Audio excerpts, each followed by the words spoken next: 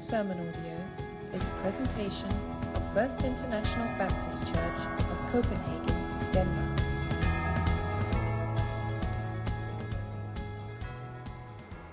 So today I have a story to begin our message. Jim and Elizabeth Elliott were missionaries to the Auca Indians in Ecuador. One day, on January 6, 1956, while the five missionaries were yelling out welcome phrases across the river, three Indians, 2 girls and 1 man, emerged from the jungle. They were Aucas. The men welcomed them to their camp and showed them the airplane, yo-yos, and different kinds of food they had brought. On January 8, 1956, the missionaries decided to go and see if the Aucas would invite them to their village. It was Sunday, and they were going to hold a worship service on the beach. Suddenly, they saw movement in the bushes and birds fly out of the trees. One of the men radioed their wives back at the mission base and said that a large group looked to be on their way and to be praying for a welcoming party. He promised to radio at 4:30 p.m. to let them know how it went. The radio was silent for hours. No message came. The wives came back to the base, tired. They tried not to worry, but eventually a search and rescue party was sent out on foot to see if anything had happened to the missionaries. Upon arriving at the beach, they found the plane had been stripped of all its fabric and the wings were completely destroyed. Soon they found 1, 2, 3, 4 bodies lying in the water with spears embedded in their backs. The 5th body was found later, which was Ed McCully. The 5 missionaries had been killed in their attempt to reach the indigenous tribe in Ecuador. The world mourned for the loss of these 5 missionaries, while others criticized them for their work. The wives grieved for their husbands. Though they were thankful that they had been obedient to the call of the Lord, many of the wives and families stayed in ministry. After Jim Elliott's death, Elizabeth decided to continue working among the Quincha for 2 more years. 2 Auca women lived among them, including a woman named Diana, who had run away from the tribe, her family, who had run away from her tribe when her family was killed. She taught the Huao language to Mrs. Elliott and to Nate Saint's sister, Rachel. During the next 2 years, Elizabeth prepared to go to the people that had killed her husband and share the gospel with them. In October 1958, Elizabeth Elliott, her 3-year-old daughter, Valerie, and Rachel Saint went to live with the tribe that had killed their husband, father, and brother. Diana was able to create an opening for them to be welcomed into the tribe. Elizabeth was with the Aucas for only 2 years, while Rachel stayed until she passed away on November 11, 1994. After moving to the village, Elizabeth began to teach the Auca Indians from the Bible. Her forgiveness and acceptance of the tribe are what led to them to accept Jesus Christ. She taught them to forgive fearlessly and to love tremendously, which forever transformed their way of life. One of the first men to receive Jesus as Lord and Savior was named Menkea, the man who speared Nate Saint and Ann McCully. After receiving Christ, the tribe renamed itself Waroni, turning away from their Auca roots, which meant savage, to display a powerful message of transformation. If you want to see a movie based upon this story, it's called The End of the Spear. Think about this. What about you? How would you react if you were Elizabeth Elliot? Would you have been able to witness to the people who had savagely murdered someone you loved? What about life today? Is there a particular type of person that you would have a problem sharing the gospel with? So as we look at today's message from Acts chapter 8, we looked last week and been looking at the people that were involved in the spread of the gospel. The first person was Stephen. Now we're going to look at a person named Philip. And they were both found in Acts chapter 6 as servants. They were the ones that were waiting on tables. And Stephen and Philip says they were full of the Holy Spirit. And we'll find out both of them performed signs and wonders, and both of them preached the gospel.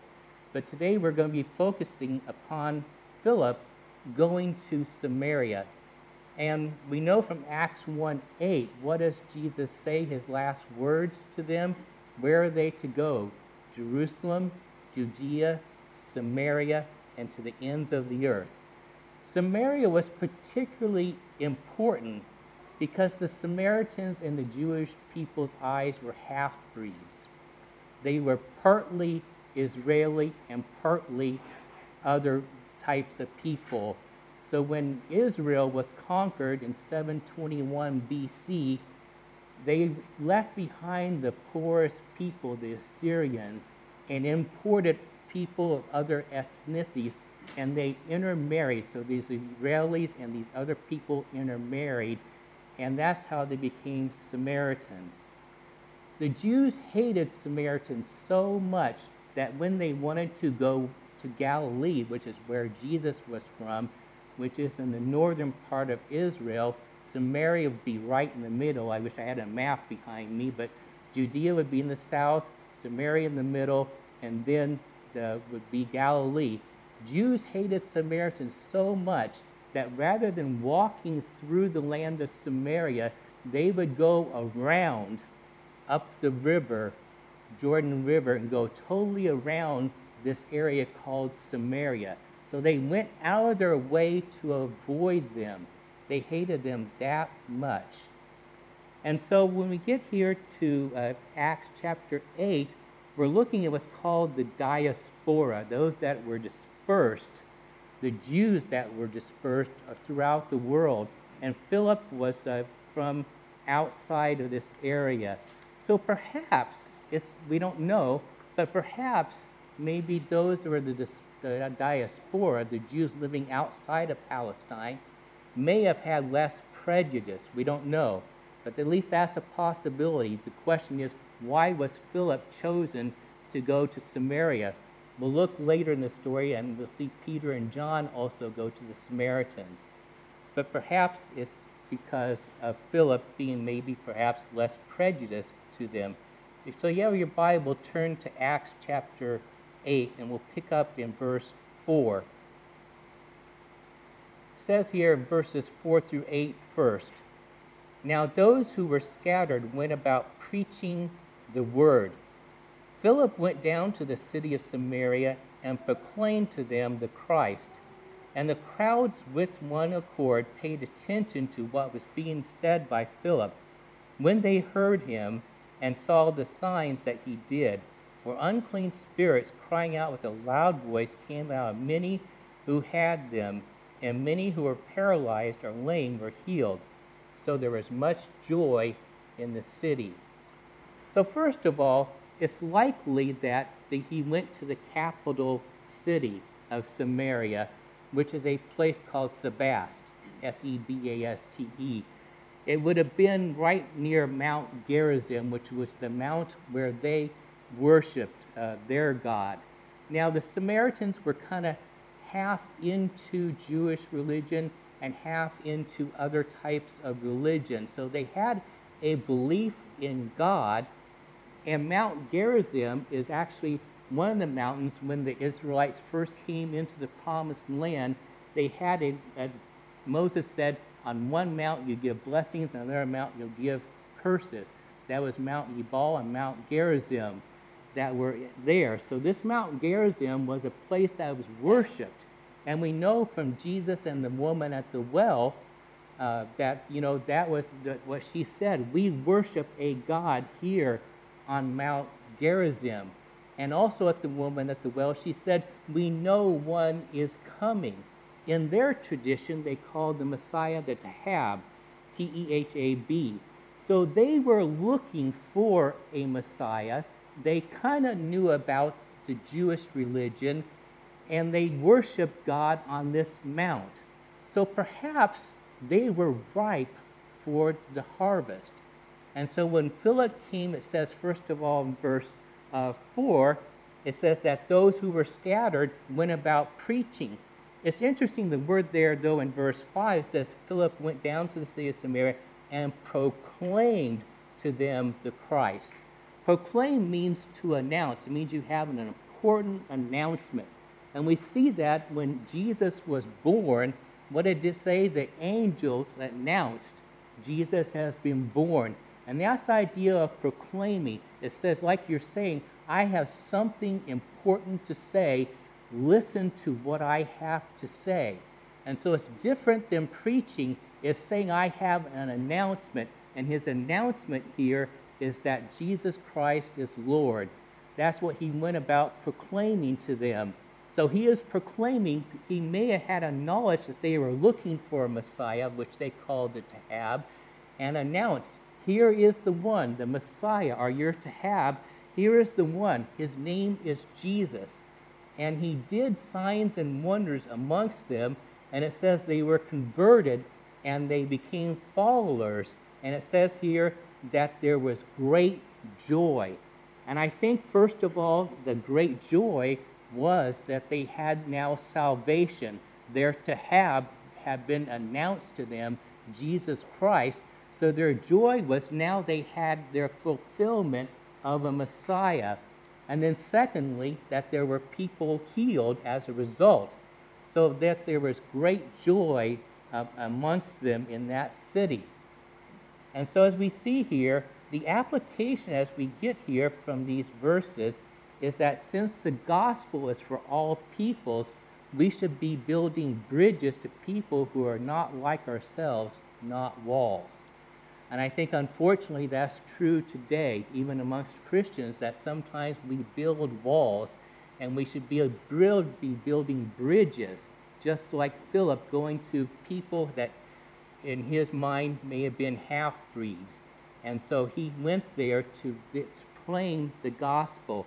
And so that's our part of our mission, is to build bridges to those who are different than us.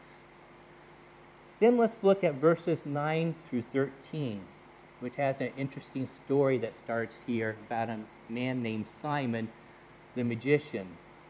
So it says here in verse 9, but there was a man named Simon who had previously practiced magic in the city and amazed people of the Samaria, saying that he himself was somebody great. They all paid attention to him from the least to the greatest, saying, this man is the power of God that is called great. And they paid attention to him because for a long time he had amazed them with his magic. But when they believed Philip as he preached the good news about the kingdom of God and the name of Jesus Christ, they were baptized, both men and women. Even Simon himself believed, and after being baptized, he continued with Philip. And seeing signs and great miracles performed, he was amazed. So we're introduced to this person here called Simon, the great one, the magician. And everybody in that city, probably the capital city, all the way from the poorest to the richest, were amazed by all the magic that he had done. And back in that days, magic was practiced not just by pagans, but also by Jews. There were Jews that practiced magic. And it involved things such as incantations and blessings and cursings and things like that. And they claimed to foretell the future. And so there was a lot of different types of magic, but it was basically the use of things like amulets, things that you wore. to protect you from things. And that's where the Jews actually had amulets, and they were not the only ones. There were things like the Assyrians and Egyptians that had amulets, but the Jews did also had their little like pieces of jewelry that they would wear that believed that they protected them from evil spirits. So Simon was really impressed by this message. As we'll see in the next little few verses, there's some doubt. Did he really believe? It says he believed and he was baptized. But we're going to look at his motivation here in the next few verses.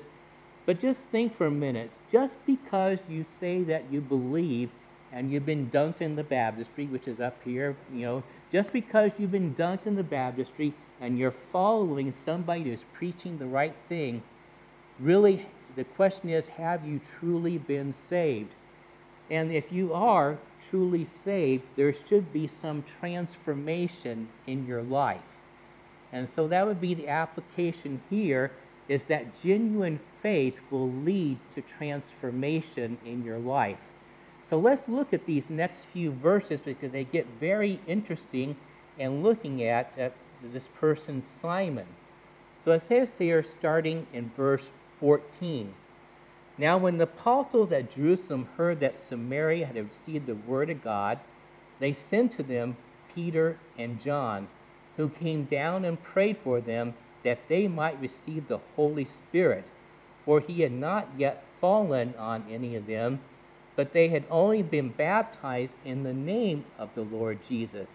Then they laid hands on them, and they received the Holy Spirit. Now when Simon saw that the Spirit was given through the laying of the hands, the apostles' hands, he offered them money, saying, "Give me this power also, so that anyone on whom I lay my hands may receive the Holy Spirit." But Peter said to him, "May your silver perish with you, because you thought you could obtain the gift of God with money. You have neither part nor lot in this matter, for your heart is not right before God. Repent therefore of this wickedness of yours, and pray to the Lord, that if possible the intent of your heart may be forgiven you. For I see that you are in the gall of bitterness, in the bond of iniquity." And Simon answered and said, "Pray for me, the Lord, that nothing of what you have said may come upon me." Now there's a lot of interesting things in these verses, so we'll take it step by step and go through these and hopefully understand what's being talked about here. So the first question is, why did Peter and John feel like they had to come down? And by the way, whenever you see in the Bible it says they came down from Jerusalem, it's because Jerusalem was on a hill. So any direction you went was downhill from Jerusalem. So when it says they came down, they literally came down from Jerusalem. Well, it's because they had authority. When Jesus appointed the 12 apostles, he gave them a certain authority to establish the early church. So as authority leaders, they came down to investigate. It would be like here at FIBC if we planted a mission church and we wanted to check out that mission church. The senior pastor, lead pastor, assistant pastor would have the authority to go and see if what that church that we planted is doing. We would do the same thing today, in other words. So they were showing their authority by going down to investigate, to hear what had happened. So next question is, why did Peter and John have to lay hands on these believers to receive the Holy Spirit? This is a very important question. Again, it goes to this idea of authority.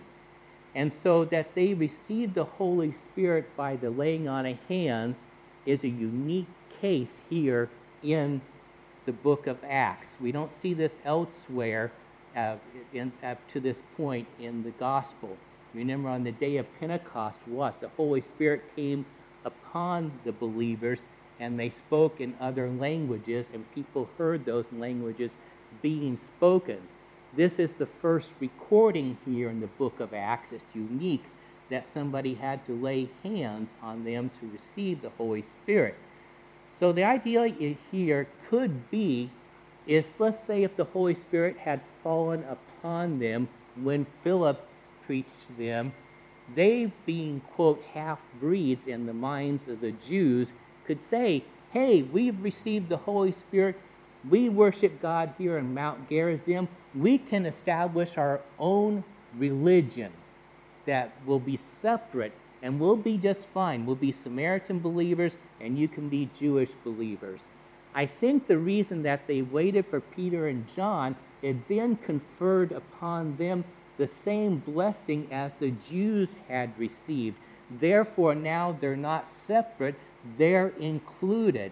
That's what God wants. He wants one body where everybody is included. And that's why he said to go to Jerusalem, Judea, Samaria, and the rest of the world, is so that we're all included. And you look around here in our church, I see people from all over. I see people from Brazil, from Romania, from Oregon, from all over, from Hungary, from Bulgaria, from Indonesia. We're all included here today. And I think that's why that Peter and John went to Samaria, was to confer that we are now one body. You are no longer separate from us. We may have thought of you as half-breeds in the past. We're now accepting you into the body of Christ. So that's why Peter and John, I believe, had to lay hands on them to receive the Holy Spirit. The third question I actually have here is how did the people know that the believers had received the Holy Spirit? Was there an outward manifestation like speaking in tongues? Now, it's not mentioned here, but obviously it was something that they observed, that they saw something. So you could speculate and say, yes, there was an outward manifestation. Perhaps they did speak in tongues, perhaps they prophesied, or perhaps both. But somehow they knew that they had received the Holy Spirit. Like in Acts chapter 2, we know that the Holy Spirit fell upon them. They spoke in tongues. We'll also see later in Acts chapter 10 with Cornelius that he spoke in tongues and his family. And in Acts chapter 19, there was a group of disciples that received the Holy Spirit with the evidence of speaking in tongues. Now, this does not mean that this is a normative experience for everybody who receives the Holy Spirit. Again, the book of Acts is a historical book. And when you look at historical books, you have to remember they're describing what happened and not saying that that behavior is normative. And so when we look at topics like speaking in tongues, we have to look to doctrinal books. And I think in theology they call them didactic or some word like that. But, it means teaching passages, doctrinal books. And the best way to look at speaking in tongues in terms of teaching passages is to look at 1 Corinthians chapters 12, 13, and 14. They have the most extensive teaching about speaking in tongues, and especially chapter 14 deals a lot with how you deal with speaking in tongues in the church. But what it does not describe in 1 Corinthians chapters 12, 13, and 14 is how people receive the gift of speaking. All it really says in chapter 12 is that the Holy Spirit gives gifts as He wills. And therefore today, if the Holy Spirit wants to give the gift of speaking in tongues, so be it. Who am I to say to God, no, you can't empower a believer to speak in tongues? So we have to still say that tongues could be valid for today because the Holy Spirit still could give that gift if He wills. So we have to look at this passage here in light of that, what we have been taught in other places, and conclude that we don't know that if they definitely spoke in tongues when they received the baptism of the Holy Spirit, but it is a possibility because it says they saw, they understood that the Holy Spirit had been received by those that Peter and John laid their hands on. So I hope that that's clear. Then, next question. Did Simon have a true conversion experience? We read previously, it says he was believed, and then he was baptized. He followed Philip. But then his true character kind of comes out. He says, I want that same power. And he offered money. And one of the things about the characteristic of magicians of that day is that you offered money for the magician to do something for you. It's just like today, if you want to go to a fortune teller at a fair and there's that lady in the tent and with the tarot cards and all that, you pay some money. And so it was common back then to pay somebody to tell the future for you. And so they exchanged money for favors. I want you to listen. I read this already, but I want you to listen to two other paraphrases of these verses. First of all, there's a person named J.B. Phillips, and he wrote a paraphrase of the New Testament. Listen to this, verses 20 to 23 in J.B. Phillips' translation or paraphrase. But Peter said to him, "To hell with you and your money. How dare you think you could buy the gift of God? You have no share or place in this ministry, for your heart is not honest before God. All you can do now is repent of the wickedness of yours and pray earnestly to God that the evil intention of your heart may be forgiven. For I can see inside you, and I see a man bitter with jealousy and bound with his own sin." Listen to what the message says. The message says, Peter said, "To hell with you and your money, and you along with it. Why, that's unthinkable, trying to buy God's gift. You will never be a part of what God is doing by striking bargains and offering bribes. Change your ways, and now ask the Master to forgive you for trying to use God to make money. I can see this as an old habit with you. You reek with money lust." Do those words shock you? I hope so. Have you ever wanted to say to hell to somebody? Or perhaps you have. It's pretty strong language, isn't it, to say that? And I think that's what we have to get, the impact what Peter and John is saying to Simon. You have done something very serious. You are showing your true heart. Your heart is really not right with God, that you have not truly repented. You're relying upon your old ways.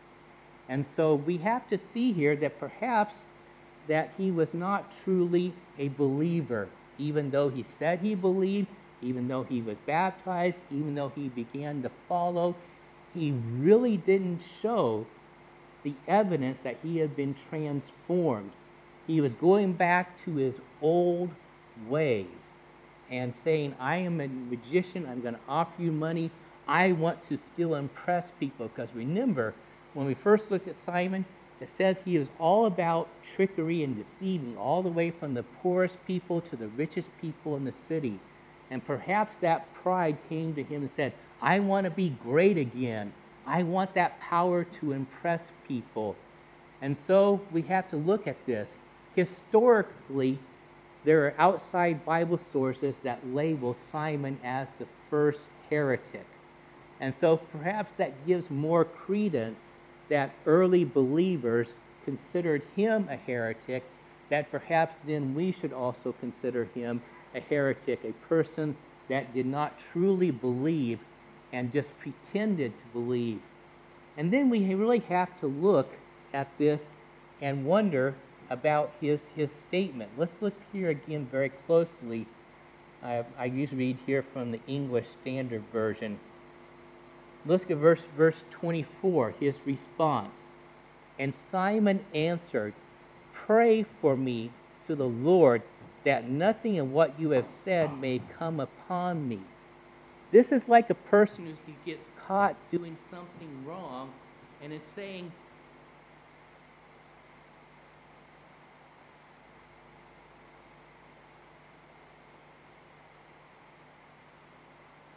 all types of relationships, But he's not asking, he's not saying the right thing. He's not saying, I'm sorry, I did this, I'm wrong. You don't see that. He says, pray that this bad thing will not come upon me. I think this is really telling of his heart condition, that he doesn't say, forgive me. He says, don't let the consequences fall upon me. So the application here is that the work of the Holy Spirit should bring us to repentance and is necessary for ongoing growth towards Christ-like maturity. In other words, when we are truly repentant, like David, when he blew it with Bathsheba, his response was, Lord, forgive me. He did something wrong and he admitted it, he owned up to it. And so therefore God called him a person after his own heart, after God's own heart. We don't see that in Simon.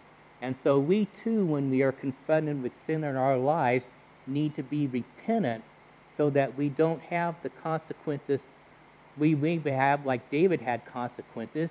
The child that Bathsheba bore died. But you know that the consequences are not long lasting, that forgiveness can bring change into our lives, and that should be our goal. We should be repentant, and we don't see that here in Simon. So the last verse that we'll look at in today's message is verse 25. And it says, Now when they had testified and spoken the word of the Lord, they returned to Jerusalem, preaching the gospel to many villages of the Samaritans. And of course, the they there in verse 25 is Peter and John that had come down from Jerusalem. They now went out and proclaimed the gospel to other villages on their way back to Jerusalem. So they were traveling through Samaria. Remember, I mentioned in the beginning, Jews would go around Samaria because they hated them so much. Well, if they are preaching in the villages, obviously they were going through Samaria to preach the gospel. And so that they were preaching the gospel says to many villages of Samaritans. In other words, they had to get over their prejudice. Remember, I asked you in the beginning, who would you find difficult to go to and preach the gospel? I think that's a good question for us to kind of think about. That, you know, in their minds, the Samaritans would have been difficult to be preached to claim the gospel. Who would we find difficult? So the application here, in obedience to the Great Commission, the disciples of Christ preach the gospel as they go and wherever they go. And that's us. We are disciples. We are followers of Christ. Therefore, we have an obligation that wherever we go, we should be preaching, proclaiming the gospel that Jesus Christ is Lord. And so it doesn't matter what background that person that comes from. It may be a person that in your homeland you have difficulties with. But if God has brought them across your path, it is our obligation to share the gospel with them. So just to summarize, first of all, we looked at Philip going to Samaria in verses 4 through 8. The application was since the gospel is for all peoples, we should be building bridges to people who are not like ourselves. We should not be building walls. Secondly, we looked at Simon the sorcerer, and the application in those verses 9 through 13 was that a genuine saving faith will be proven by a personal transformation in your life. Then thirdly, we looked at Peter and John going to Samaria in verses 14 through 24. And the application there is that the work of the Holy Spirit brings us to repentance and is necessary for the ongoing growth towards Christ-like maturity. Then fourthly is the verse 25 where the apostles preached in Samaria. And again, the application was in obedience to the Great Commission, we as the disciples of Christ preach the gospel as we go and wherever we go. So as we look at this passage of Scripture today, the major point, you can get lost in all these details about Simon, the sorcerer. You can get lost in details about speaking in tongues. You get lost in details about what Simon really said. the main point of today's message is that the gospel went to Samaria. And we need to keep that in mind and not get sidetracked to the other things that happen in this passage. They're important, but the main thing is that in obedience to what Jesus said in Acts 1:8, he said that we are to go to Jerusalem, Judea, Samaria, and to the ends of the earth to be witnesses to all those places. And this is the first recording of people going from Jerusalem to Samaria, to those half-breeds in their mind. And the gospel came to them, and God now united them together.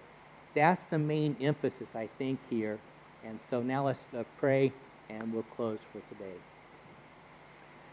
Dear Father, we just thank you and praise you for today. And Lord, we thank you that we need to finish the task, God, that there are many people out there today who still need to know you as Lord and Savior. They need to have proclaimed to them that Jesus Christ died, buried, and rose again, and in him and in his name only there is forgiveness of sins. Help us to be obedient to the Great Commission, God, even to those that we may have trouble with, Lord. Help us, Lord, to build bridges and to proclaim that Jesus Christ is Lord. Amen. This has been a presentation of First International Baptist Church of Copenhagen, Denmark. To listen to more sermon podcasts or to learn more about FIBC, please visit www.fibc.dk or facebook.com/FIBC CPH. Thank you for listening.